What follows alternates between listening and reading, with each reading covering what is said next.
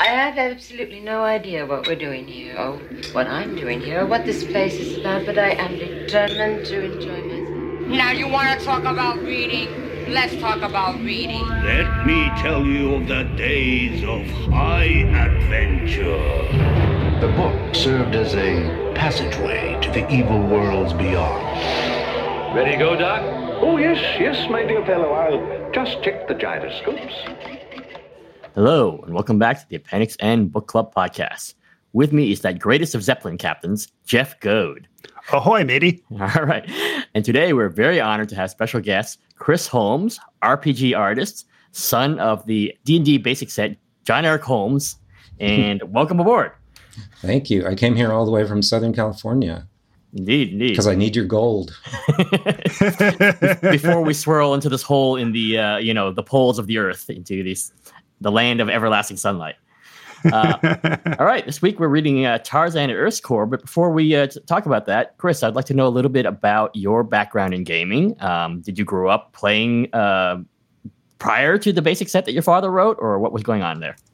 We played Clue and chess, but I think it was 1977, my older brother introduced both of us to a version of Dungeons & Dragons that was influenced by the Caltech overly crunchy rules system. And we played that in a large group. And I think my father was maybe a little frustrated by that experience. But anyway, he then went and bought all the Dungeons & Dragons books and chainmail and everything and tried to figure it all out on his own. And he still was a little frustrated with that experience. So he said somebody needs to write a beginner's guide to Dungeons & Dragons. And that's what became the basic set. Mm-hmm. And was he playtesting that with you? He did a little playtesting of it with me. Unfortunately, then my little group graduated from high school, and we sort of disasperated away to various colleges. Yeah. Mm-hmm. Now, did you have a kind of iconic character at the time that you loved playing? We were encouraged to create 3 characters at the beginning because they thought they would all die off so quickly. So 2 of them stayed forever: Zirith, the dark elf, and Boinger, the romantic hobbit fighter. And you eventually were the co-creators of, was it 1 or 2 novels with them, with Boinger and Zirith, or what? It was three published short stories and 1 novel, Maze of Peril. Okay. And those were just recently reissued in a sort of limited edition, correct?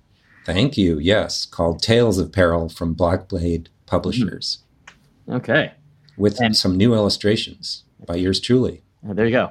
And that's available directly from Blackblade currently? That's right. Yeah. Right. Great. We'll try to put a link on that in the show notes, which I'm very delinquent on. All right. So how about the fiction? I know that your father was quite a fan of the Burroughs works. Were you also exposed to that a lot as a child? Oh, yes. Yeah. They were read aloud to me before I could read, along with H.P. Lovecraft and even a little Clark Ashton Smith and Abraham Merritt, but he read me the entire Pellucidar series and then the entire Mars series, and I think he started on the Venus series, but by that time I was maybe old enough to read on my own. Mm-hmm. Before you could read, your dad was reading Lovecraft to you? Yes, I believe so. I don't know what age I was. Wow. He read me the Rats in the Walls, I think. Wow. Changed the name of the cat. Right. Tried to scare me with Rats in the Walls. There you go. Amazing. And you're a native Southern Californian, right? Yes, that's right. Right. So it just seems so incongruous, H.P. Lovecraft, New England, literally the diametrical opposite part of the country. That's true. It was hard for my father to collect Weird Tales magazines in Honolulu, Hawaii, where he grew up. Mm-hmm. But he did a pretty good job, I guess. Mm-hmm. And how much did you pursue reading the fantastic fiction afterwards, once you were, discovering fiction for yourself? Well, I still read Elsbreg de Camp. I'm still trying to finish everything by Fritz Leiber and more Jack Vance. I've reread Edgar Rice Burroughs a couple of times. There you go. So I'm still a fan. There you go.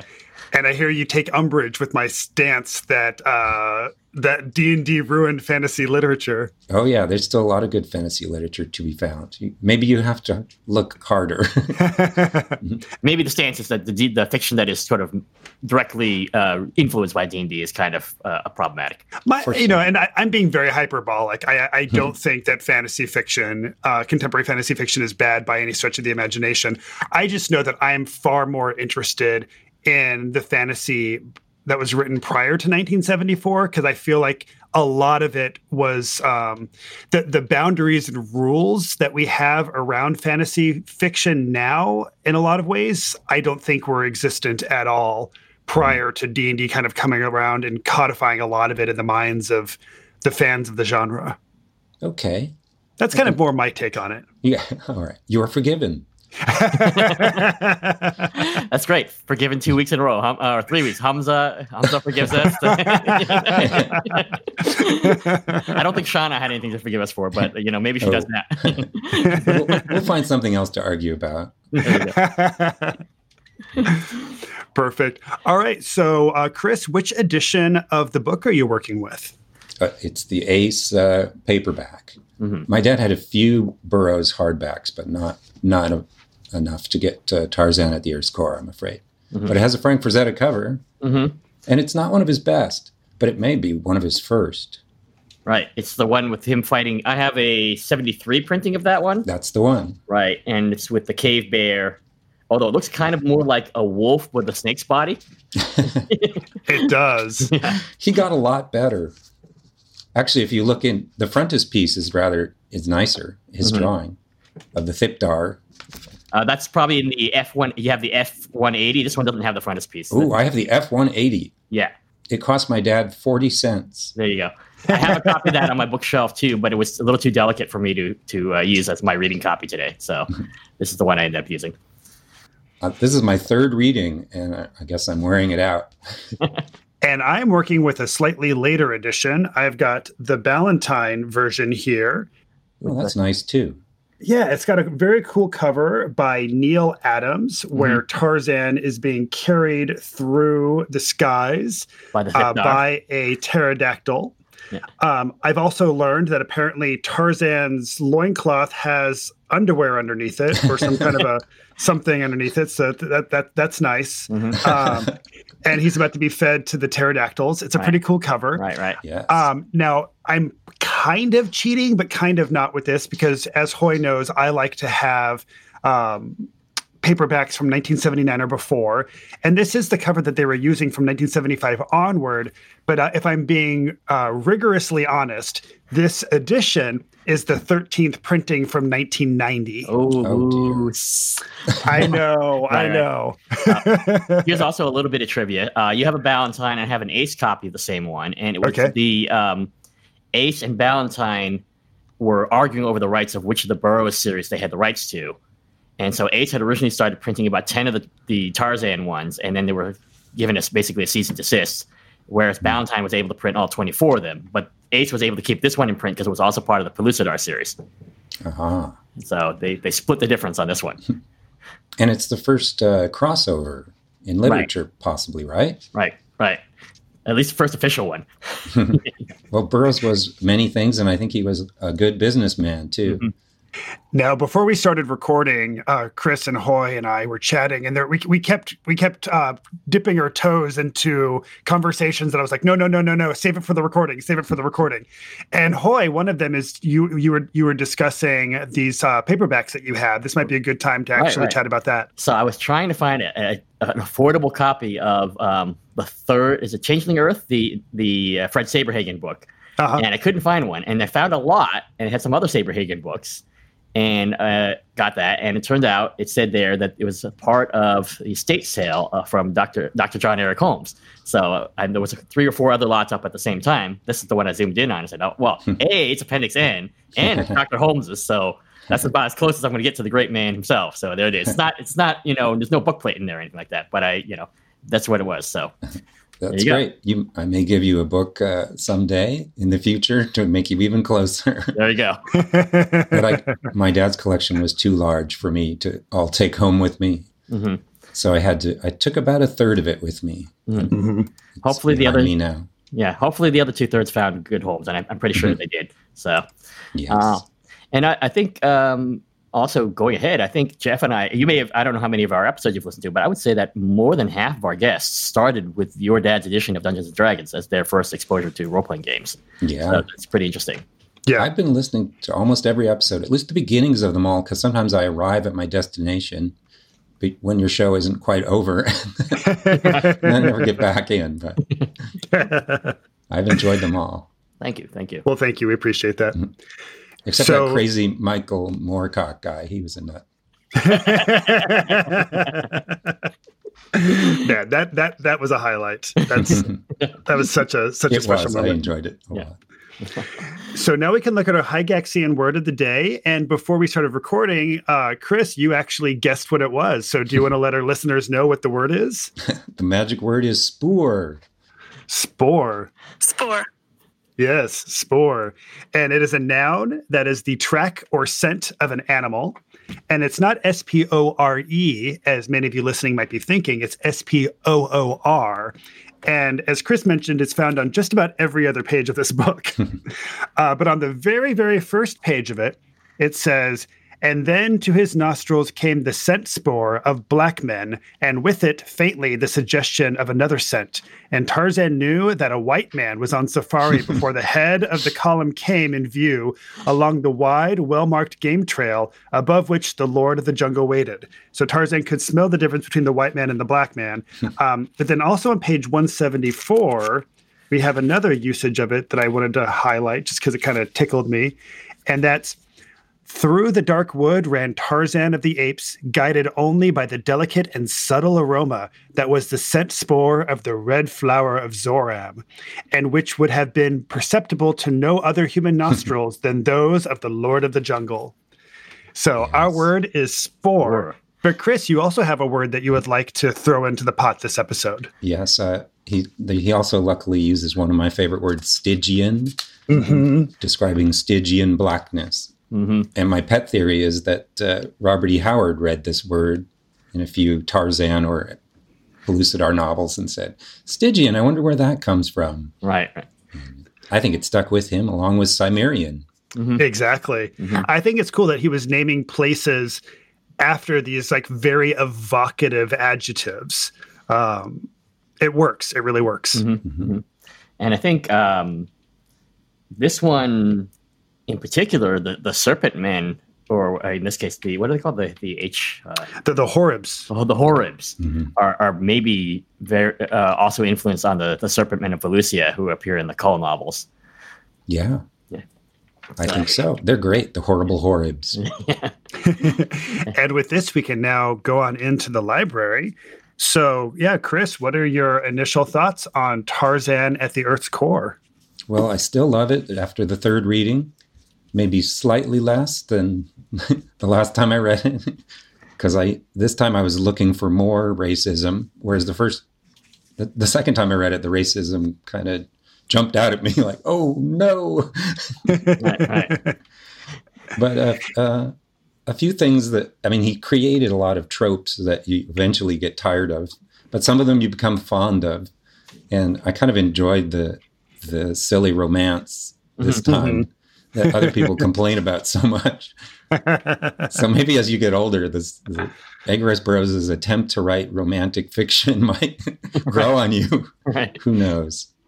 But it's a big mess of a book. But it has some wonderful stuff in it. The plot does not hold together very well, and the ending is very disappointing. But there's so much.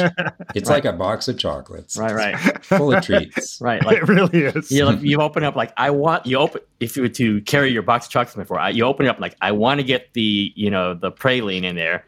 And like, nope, didn't get that one. Let me get the the caramel peanuts. Oh, yeah, I'll try that one. Okay, I'll try that one. Like, and you forget the original chocolate you were going for in the first place. In this case was looking to rescue the Emperor of David Innes, the Emperor of Sari. Right? Like they do a terrible job of the rescue mission. So, Hoy, what were your impressions of Tarzan at the Earth's Core? Well, the obviously, the few pretty unfortunate racial depictions do jump out. And I know that in the 60s, the Burroughs estate had asked for the books to be sort of re-edited for the paperback publication to sort of make them a little bit more palatable, but there was still some stuff in here that was left over that I was like, why did they leave that here? Like specifically the sort of valet on the ship, who's sort of the sort of step and fetch it, comedic relief character. The Waziris, by and large, who are the tribesmen that are sort of Tarzan's sort of henchmen, come across fairly well, except for when they first greet him when they've been, separated for a long time, and then suddenly they're all buana, buana. Tarzan himself, there's that, the weird trope of, can we have Tarzan without essentially being a problematic character? And I think Tarzan himself is depicted pretty well. He's not sort of just lording over everything. He's very receptive to the things that are happening. He understands that he's in a different place. He's sort of conscious when he goes to the different tribes of trying to fit in. So I think that part works pretty well. So, yeah, I agree. I feel like when it comes to the racial depictions, we've got Robert Jones, who's kind of our minstrel show comedy relief. And considering this was written in 1930, that's not surprising. The Waziri tribesmen, I say that I personally feel like they were depicted pretty well for the most part, because we have the scene where Jason Gridley is on the dirigible, and he's specifically like, I need you to train the Waziri so they can learn about the engineering of the ship, because if something happens, we need people who are able to do these things. And he's specifically talking about how incredibly intelligent the Waziri are. And if Jason Gridley respects the intelligence of the Waziri enough to teach them to become engineers, right, I think that says something about how Edgar Rice Burroughs did see these as people who were capable and competent.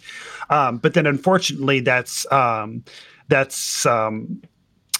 juxtaposed with this minstrel show comedy relief that we have in Robert Jones. Completely unnecessary character too. Right. Yeah. Now, Chris, you're also talking about the romance of this story. Hoy, what did you think of our central romance? I actually kind of enjoyed it because, again, I think that it allows Burroughs to slip in his occasionally cynical asides, about how Gridley's completely underestimating the intelligence of the Red Flower, and she's going, and there's a whole long paragraph about how, from Burroughs' point of view, about how intelligent she actually is. Yeah. Right? And then immediately juxtaposed by Gridley saying she's just a savage girl. I was completely underestimating that. And also Gridley talking about the other two women he's involved in who are, both phonies, Yes. One of them's a Hollywood, the daughter of a Hollywood, mogul or something like that. So those kind of commentaries I think are funny. Also Burroughs' social commentary on organized religion coming up again, that kind of stuff like that. It's pretty fun, pretty hilarious. So. And Jason Gridley has a character arc, and in a way, he learns something, which is rare in a Burroughs novel. Right. Chock full of dinosaurs and monsters. Right. Yeah. Least of all, a sense of direction or timing, which is the problem. It's a big problem. Yeah.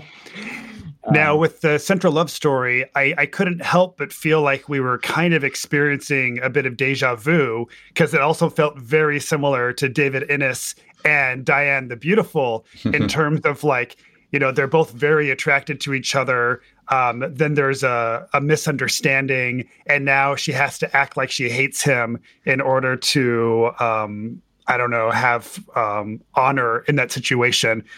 Yeah, get used to deja vu. Yeah, you're going to have a lot of deja vu, Chad. Now, are we going to be experiencing the same thing on Barsoom and on Venus? Oh, yeah. Yeah. I do think that Gridley himself is more thoughtful than David Innes. He's got a little more interior life than David Innes. Whereas David Innes, I think, has a sort of more sort of manifest destiny attitude towards everything, whereas Innes is much more, a man now of the, 20th, fully a man of the 20th century, whereas Innes still, I think, has some attitudes of the late 19th century. Oh, that's interesting. Yeah. The thing that bothered me about David Innes is he doesn't really have any joy in life other than Diane the Beautiful. Whereas Tarzan really enjoys being in Paloustar. He enjoys swinging from trees. He enjoys killing things. Right. He's a character that's full of joy. Some of what he enjoys isn't maybe that good, but he loves being Tarzan. Right. And even in he has you get, because it's Tarzan, you get the full sensory impression that some of the other Burroughs protagonists don't have. And so you get that sense of the smell of the jungle and all these other things and the colors that Burroughs hadn't been as descriptive with before in the series. And so I think it does make Pellucidar come a little bit more alive than in some of the previous books. And Tannar also, right, from the previous book. Tannar really loved the life too. Mm-hmm. Yeah, and Tannar could kill an antelope and turn it into a bow and arrows with only his teeth. He didn't even need them. Right. There's a hero for you. That's true. So, Hoy, have you read much or any Tarzan prior to this? Only the first book so far, which I read last year. And this is definitely a move. I mean, I know there's 12 other books in between, and I think a lot of people say that this was sort of a starting. There had been a little bit of a trough in the series prior to this book, and then it sort of came out of it, and there's another trough, and then sort of recovers again towards the end. So, with a 24-book series, it's going to be some peaks and valleys, I would imagine. But most people say the first 6 books are the sort of the primal Tarzan. I've only read 3. Okay. Yeah. Because I was going to ask if this was the moment in the series where Tarzan jumped the shark, or if that happens multiple times throughout the series. But if you've only read Stegosaurus, Jump the Stegosaurus, yes. The flying Stegosaurus. The gliding Stegosaurus. Yes, the gliding Stegosaurus. But so we were talking about, you're talking about him, Tarzan, swinging through the forest. And, I feel like we all grew up with the cartoons and live action imagery of this man in a loincloth swinging from the vines. But in this book, Tarzan specifically has a rope that he's always carrying with him. And is that what he's supposedly swinging with? I'm not quite sure. I'm having a hard time visualizing how he's swinging through the woods, through the jungle. I think it's more like a chimpanzee. That he's just doing from the arms, and his arms are exceptionally strong. They're not as long proportionally as an ape's arms. And he's not using that rope for this. I don't think so. Okay. I think when there is a vine, he'll use it. But yeah. Okay, that's my impression. And as I recall in the first book, he's not using a rope to swing. He uses a rope as a noose to like ambush people with, but not as a modes of locomotion. But the rope does fail him in this. I mean, this is how he meets the young tribesmen. Oh, that's right. Right. Yep. Right. So, his wonderful senses fail him too. In the beginning, he becomes a victim who needs rescuing. Right. He gets snared in the pit trap. The snare is hanging upside down on the tree. And at first I was really excited because my cover specifically has Tarzan flying through the air in the arms of a pterodactyl. Yeah. So I fully thought when he was pulled up into that snare, I thought that's what happened at first. And I was like, ooh, we're like getting right to the action. And it was a trap for me as a reader. Right. Plenty of dinosaurs to come, though. Right. Yes. But that is where Tarzan rolled his 1 on his surprise roll there on the track. He sure did.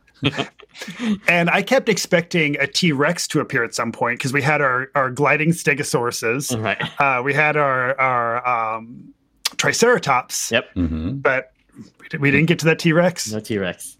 Maybe the next book or the book after. Right. There you go. Okay, good. There'll be one. Right. And there's another one in my dad's book. Good. There you go. But I agree with you, Chris, that the structure of this novel is kind of a mess, and the ending is definitely a letdown because the whole setup of the story is that Jason Gridley is getting Tarzan so they can go to Pellucidar and rescue David Innes. And the actual reality of the story is they get to Pellucidar, Tarzan decides to go swinging off in the jungle, gets lost, Gridley goes after him, gets lost through, and then the entire novel is the two of them lost, and then coincidentally keep meeting the same people or siblings of the same people, right. And like in a very kind of farcical way, constantly almost crossing paths. Right. And then at the very end, they're reunited, and in literally less than 5 pages at the very end of the book, we devised the plan to save David Innes, put it into action, and succeed. Yeah, it sounds like a Shakespeare comedy. Right. With a Zeppelin. Right. Yes. Don't forget they spend a couple chapters on the Zeppelin. Right. They do. Right. Which I guess Burroughs did a drawing of it. Like Right. I see him like a little kid drawing his Zeppelin and getting all excited about it and then kind of forgetting about it. Right. Well, there is literally an exit stage cliff pursued by a bear. So That's true. Very good. And the Zeppelin is basically a magical Zeppelin too, because it's made with that like crazy metal, that super light metal. Right. And it is interesting that he had the Germans be good guys, though, in this book, because this is not that far after World War One. World War II obviously hadn't occurred yet, and the Nazis hadn't taken power yet. But there was still, I would imagine some suspicion of Germany. So it's interesting that all the captains and the crew, the officers on the ship are Germans. Yeah, I don't know what his feelings were, and I'm sure there's different theories about that. He has some Germans in Land the Time Forgot too, who are not villains. Right. But he drops the Germans when we enter World War II. You'll be glad to know. So we do get quite a bit of Burroughsian cynical commentary about mankind thrown throughout here. Mm. And in one moment, Jason Gridley starts thinking about how man is creation's greatest blunder and that we are the accumulation of all of the vices of all the creatures that came before us and almost none of the virtues. Yeah, that's pretty rough stuff. Yeah. Burroughs does not seem to have a very high opinion on the rest of us, or himself included. Right. And I will note, this is also the book where we finally see the Sagoths from their interior life, right? We actually have what's his name? Is it Targash? Targash, right? And it's the first time that they're actually sort of well described, because before we were like, the Sagoths are some kind of like beast men, but they're not very well described in the first three books until we come to this book. And then you're like, oh, okay, so the Sagoths, they're just about their thing, but they're really no worse than anybody else. Better than the horrible Horribs. They're probably better than some of the other tribes that are up in the mountains, or the swamp tribes. So they just do their thing, throw clubs at people. Well, and this might be a little premature because we're not quite in the gaming portion of it. But since we're bringing this up, one thing I would love to ask you guys is, let's say you are putting out the official Pellucidar box set for some Dungeons and Dragons retro clone. For the sake of this episode, let's say it's a Blue Home for Blue Home. Oh, thank you. Yeah. Yes. So you're putting together your Pellucidar box set for Blue Home. Are the Sagoths a player race? Oh, definitely. Absolutely. Yes. I've beat you to it. I ran a game a couple years ago, and Targash was a character you could play. Perfect. And the other thing you can do if you play a Pellucidar game would be you could play characters from any period of history that may have stumbled into Pellucidar. Right. Love it. So your pirates, any kind of seafaring race, and also Sagoths. Right. Yeah, you can have Vikings, you can have Amazon warriors, you can have Egyptian pharaohs, Nazis. Samurai. Yeah. And I again, maybe for the gaming, but I do recall when I was reading the Holmes, they sort of implied you could play any kind of creature that you could think of as long as you kind of talk to your DM about it in advance. Whereas it became much more codified in sort of later editions of D&D. This is an acceptable player race. This is, not. And so, we played a lot of weird races in Holmes Basic. Yeah. Now, would the Horribs be a playable race, or would those primarily be an entry in the monster manual? I think of them as monsters. I think if you start humanizing every intelligent monster, then you run out of monsters. Mm-hmm. And somehow you're no longer playing something pulpy or what have you. Mm-hmm. I don't know. That's an interesting question. I could see like having them be monsters all the way up to like almost the peak of your campaign, but then you flip it by introducing some even greater like extra dimensional evil, at which point then you could have a Horrib become a new ally, and then you could have a playable Horrib at that point. But up till that point, having them be completely, antagonistic. Sure. And same with the Mayhars, so. Mm-hmm.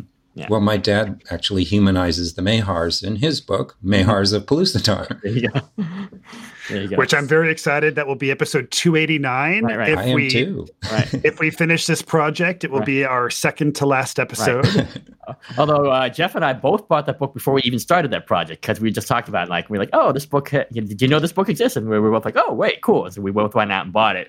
But then before we sequenced the project, then it ended up towards the end. That's a great coincidence. Yeah. I've had a lot of wonderful Edgar Rice Burroughs coincidences occur in my life. I'm starting to believe he's my patron angel or whatnot. I keep meeting people who've read Mahars or who are Burroughs fans or part of the Burroughs family. Right. Oh, very cool. Very cool. And our very last episode will be Wizard of Venus. So Cool. yeah. Yep. There you go. Someday it'll happen. Your last episode.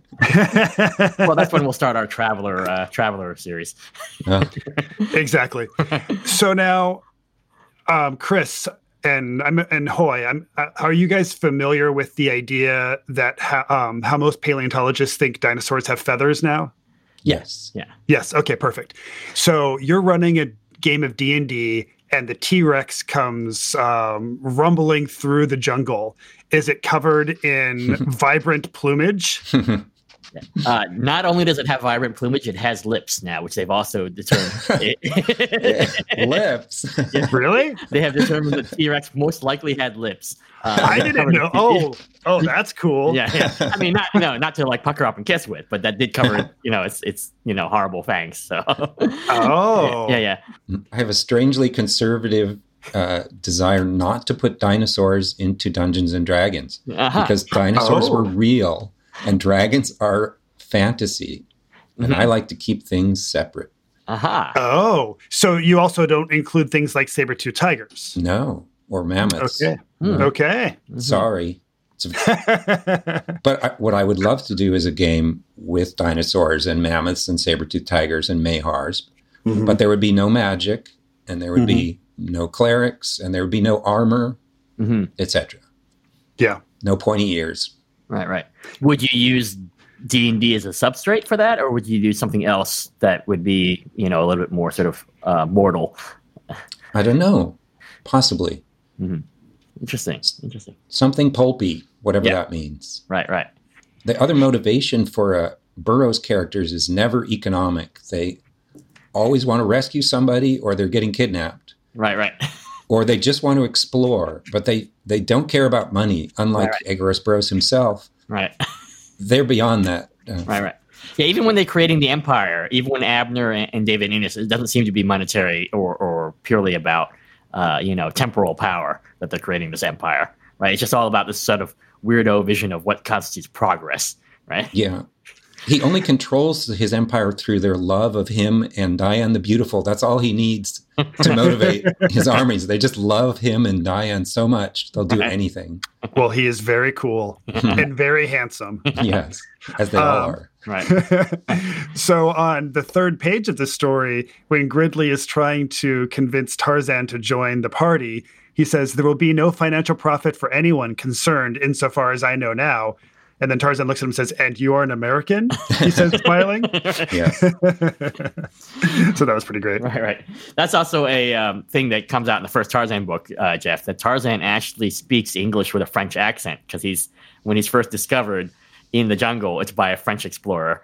Oh. Right. He's taught himself how to read by these incredible powers of mental acuity, in the jungle with like a nursery rhyme book that was on the ship when his parents were shipwrecked, but he has no idea how to speak.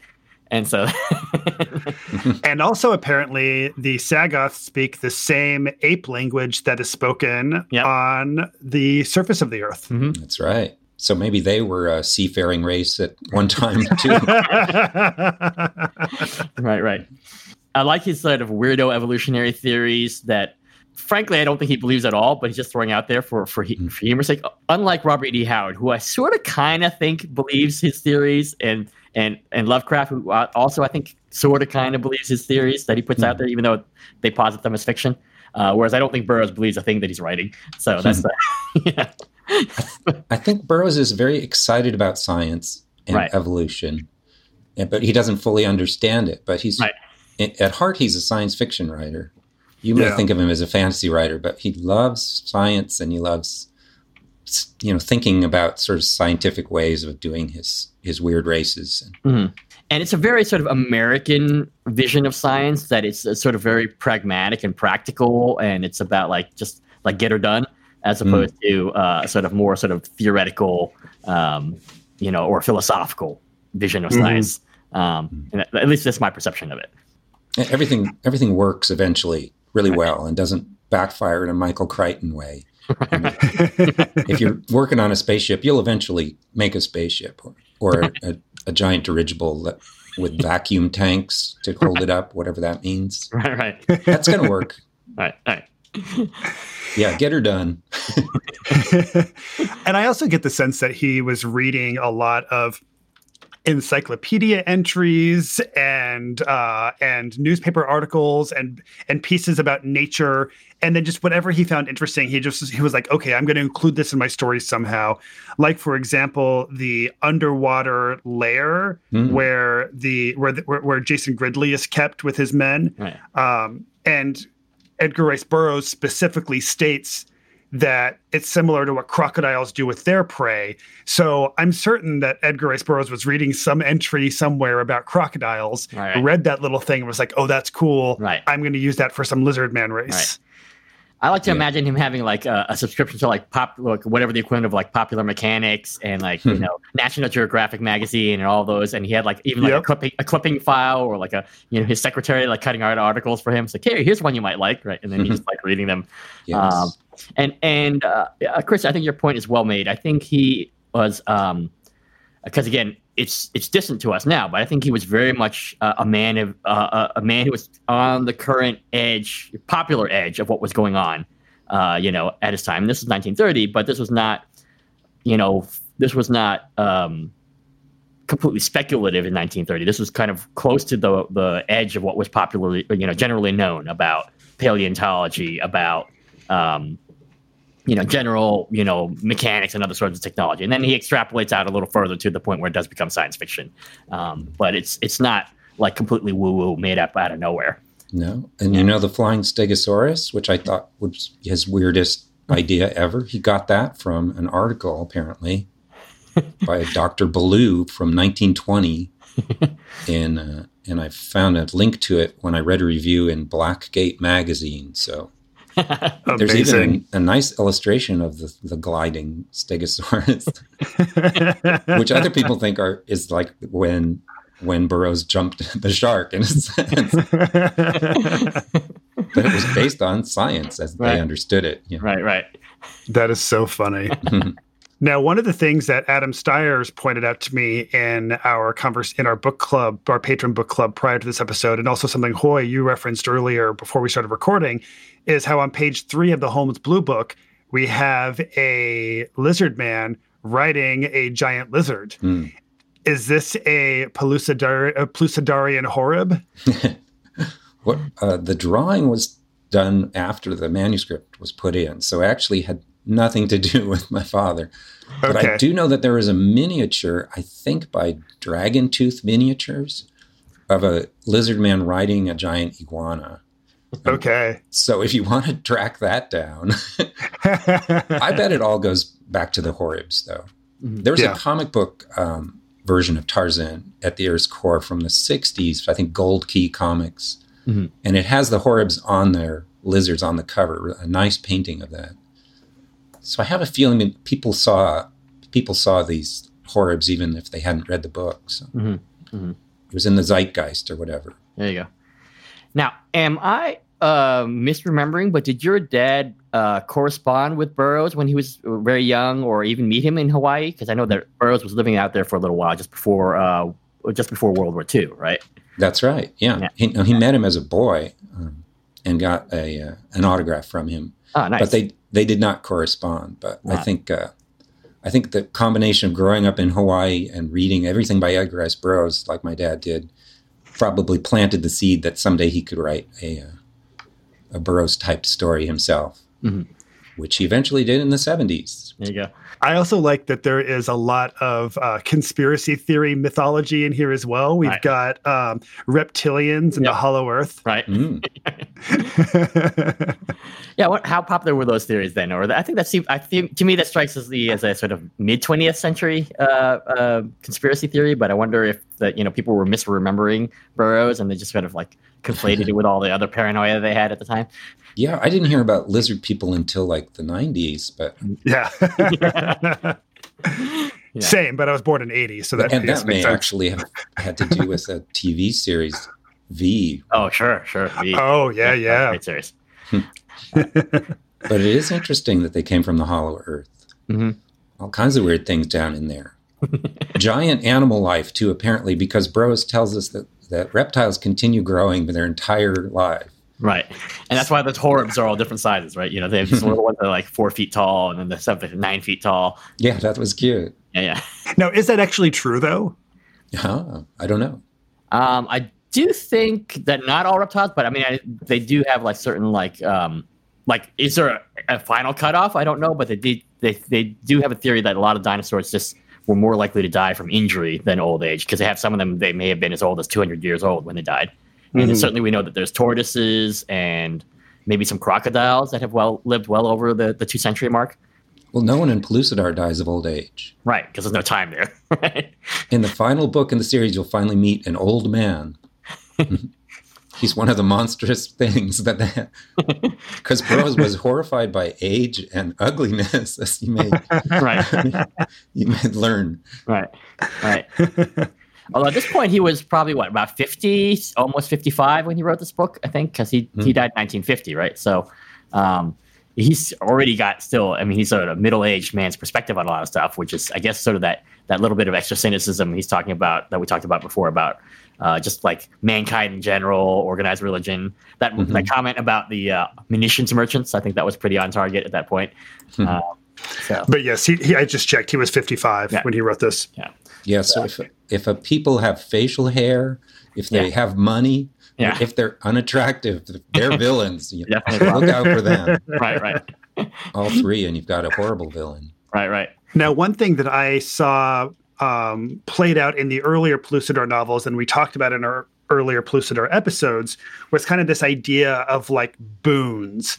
And I feel like this played out quite a bit in Tarzan at the Earth's Core, because first we have Tarzan rescues Targash. And as a result of rescuing Targash, he now has this in with the Sagoths. So it almost kind of seemed to me as though one way that you could really gamify this is to encourage the players to do acts of heroism, not through alignment enforcement, but through kind of in-game rewards for good deeds. So it's like, okay, you rescue Targash, you had no reason to rescue Targash necessarily, but now put on your character sheet that Targash owes you one. And you can cash that in how you want. And the way that Tarzan chose to cash that in is it gave him an in with the Sagoths. And then later he rescues Ovan, and Ovan is the son of the chief. And when they go to the village together, sure, Tarzan fails his charisma check and ends up in jail, or not in jail, but he ends up in like in a dungeon or whatever, in a cave, and they're going to kill him. But he cashes in his Ovan owes me one to have Ovan help him escape. Yeah, that might be tricky to game, but it's definitely a very important principle in Burroughs. Yeah. Right.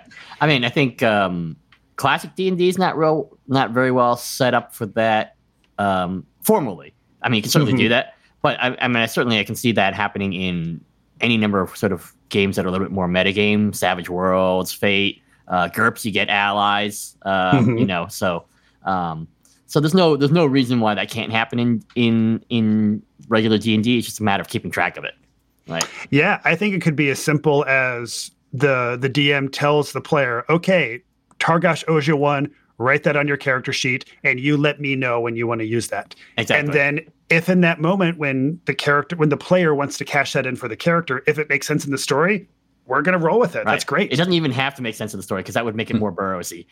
Yes. Yeah. Well said. Well said. You know?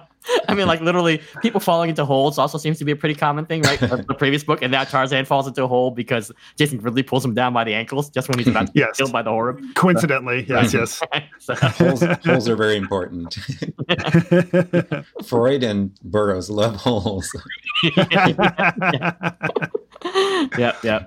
Yeah, well, the main way to make a friend is either to rescue them or be kidnapped with them or have them tie you to a stake and about to burn you, but then change their mind, I guess. Right. It was a different time. That's how you made friends back then. Right. They didn't have Tinder and Facebook. Right. There is a lot of also man love in this book too, right? Right. For no other way of putting it. Oh, okay. He could not conceive of Tarzan being gone. You know, never would the world see his bronze thews again, or something like that. Right? Something like to that effect. I'm overstating, but you know, there is that sort of, which is fun. I mean, it's very fun. Yeah, there's something there, perhaps. I think there's no extreme need to mechanize anything like that, and I think probably people did a lot, Jeff, what you were doing informally, probably in the day, and then I think people now have just become, maybe because of the advent of organized play and stuff like that. If something is not codified, it kind of just like causes a circuit breaker to trip, you know, and that's why we get these like really, really long threads on the various forums, like. I want to do this, but it's not written in the rules for this game, this rule set, or whatever. And and I think that I don't even think you need to do like a hard codifying of it, but I think if you get in the habit of specifically telling your player that they can write this boon on their character sheet, that gives the player a in-game reason to do heroic acts, and they can look at that sheet and it's another tool in their tool belt that they can possibly use later. And it's way cooler than a +1 sword. Agreed. You could also use the karma. Every time you rescue someone or do something heroic, you get a little karma point, which you can spend to influence fate. Right. It doesn't necessarily, exactly. It doesn't necessarily even have to do directly with that fate, just so that you've built up good karma, right? So it might not be like an ally, but you're building up good karma. No, I agree. That's pretty cool. Sure. Yeah. Well, I ran a game in which there was a hole and a girl was screaming from down in the hole, and I assumed the heroes would jump down the hole to rescue her, but they, being Dungeons and Dragons players, they thought it was possibly a trap, and they should check it out by throwing a torch down there. Oh. Like, no, you can't do that. You're a hero. You're just supposed to leap into danger. Mm-hmm. And what was your attitude when you were playing as to, it's common now to talk about like murder hobos and stuff like that, but were you always in favor, and was your dad in favor of sort of more heroic mode of play, or what was going on there? I like to think we sort of naturally gravitated towards heroism. And that alignment discussions and problems never really came up. Mm-hmm. But I might be rosy tinting it a bit. Mm-hmm. Sure. But I did really have a couple of characters who were so heroic that they got themselves killed. Of course. But then my dad found a way to bring them back. So I guess I had faith that my dungeon master was going to take care of me in the end. All right. So, Chris, when it comes to alignment, what is your preferred style of play? Do you like the 3-point alignment system, the 9-point, or just ignoring alignment altogether? I ignore it. I feel like if you do something wrong, like kill the person who's trying to sell you a map, the town watch is going to get on you, and people aren't going to trust you, and eventually maybe you'll learn your lesson. If you're a teenager, probably not, but depends on the teenager. They might. Mm-hmm. I suppose if you're a cleric, then you should follow the code of your god. Yeah, right. But and my dad did. In fact, I think one of his medical students who was playing a paladin did something really bad, and so he had an angel come down and warn him. And then when he did something bad a second time, I guess he teleported him to the planet Yuggoth. There you go. Fight your way out of that one. Yeah.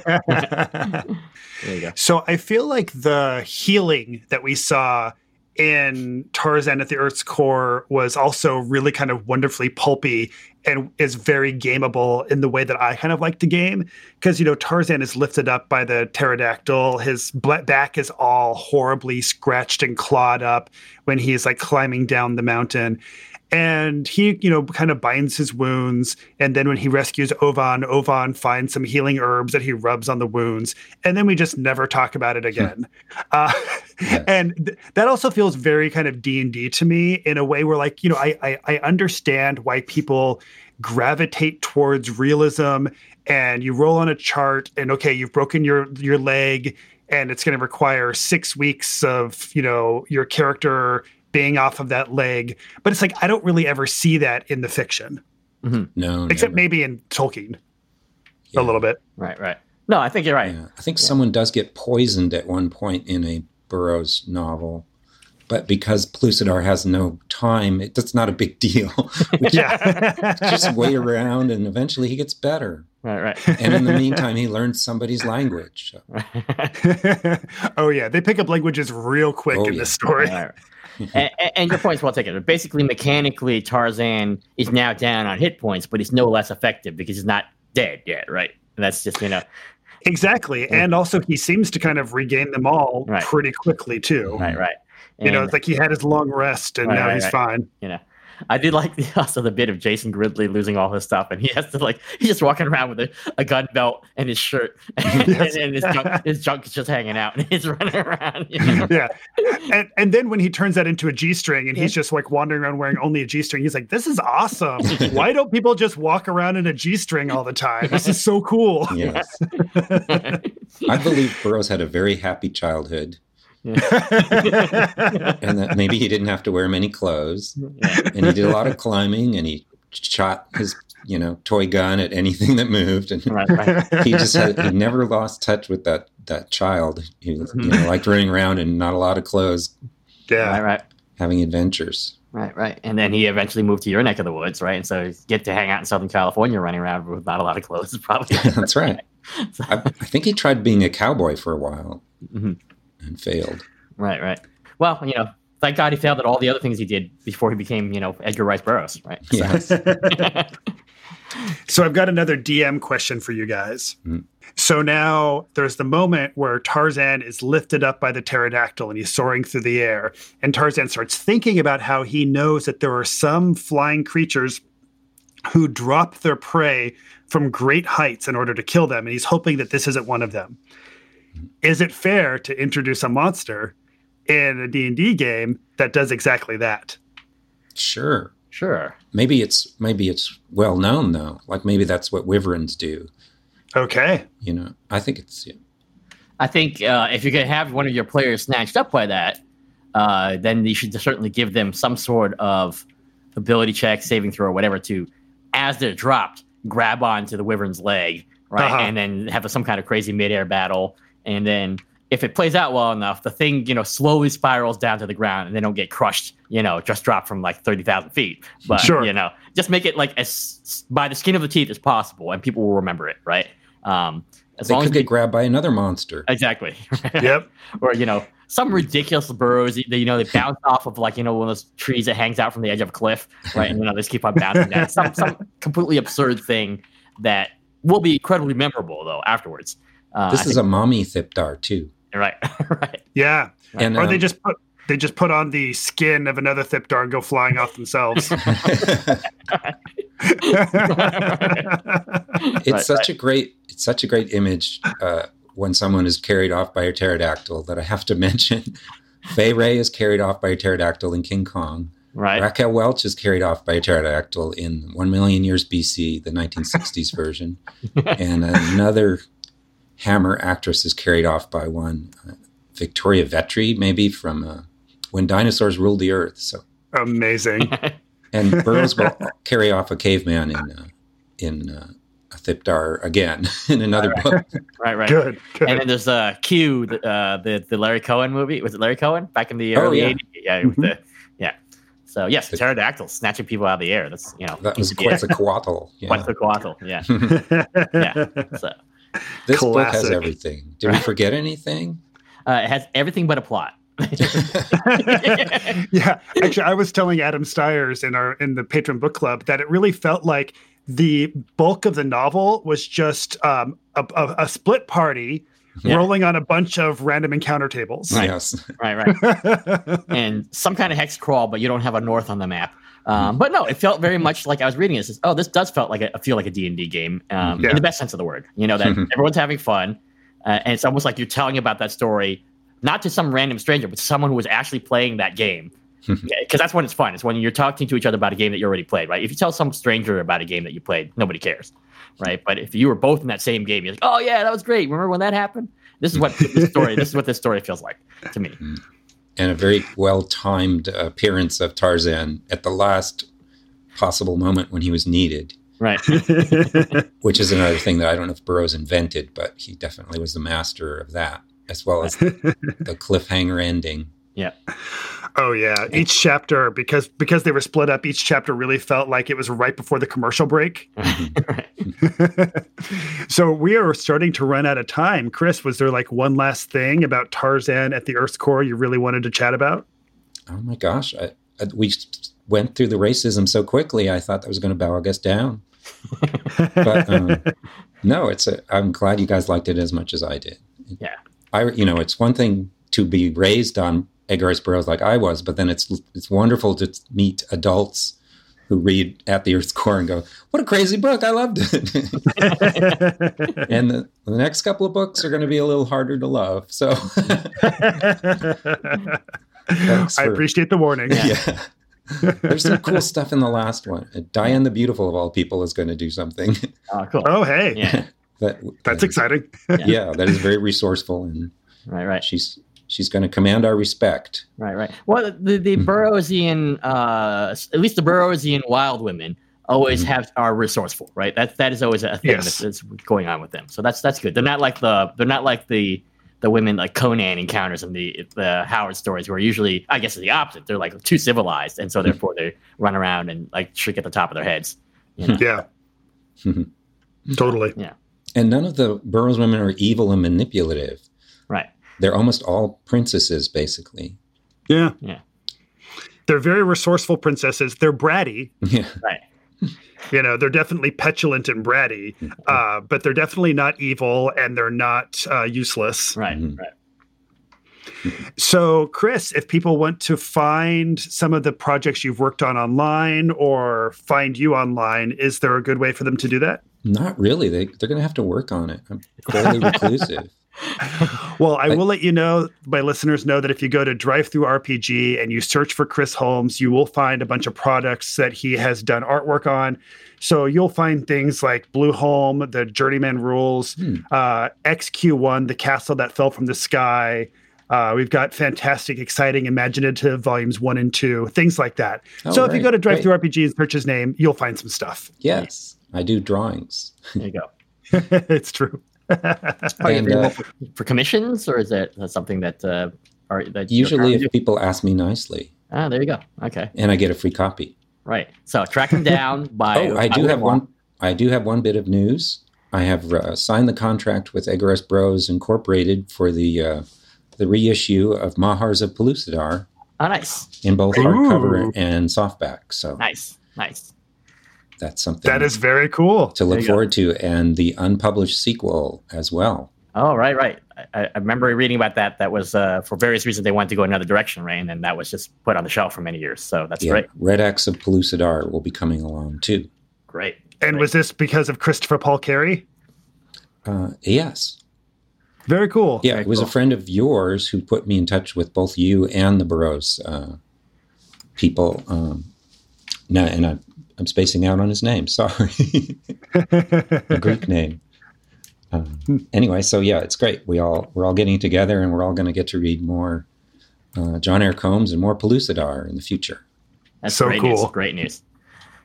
All right, Hoy. So how can people find us? All right. If you want to leave us some feedback, or just tell us we're doing good, doing bad, you can email us at appendixnbookclub@gmail.com. We're also on Twitter at appendix_n. We're on MeWe, Facebook, and probably some of the other social platforms as well. And if you like us, please rate us and review us on your podcatcher of choice. And Jeff, how about our Patreon? You can go to patreon.com/Appendix N Book Club and show us your support there. We really appreciate it. And before the episode, we were joined by Adam Stiers for the Patron Book Club. And this was Adam's 9th consecutive Patron Book Club that he's done with us. So if he makes it to the next one, it'll be 10 in a row. So that's very cool. We're glad to have you with us, Adam. Speaking of our patrons, there are a few that we would like to shout out this episode. Adam Alexander, William Suter, Joseph, Ian Little, Lapis Dust, Eric Johnson, Andrew Sternick, Jared Logan, Noah Green, and Mason Coffey. Thank you so much for your continued support. Yes, thank you. And Chris, thank you so much for joining us on the show today. This has been really fun. It's been fun for me too. Looking forward to it. So I get to see you on bar soon, I hope. We definitely hope so. Okay, see you in the stacks. Read on. The library is closed.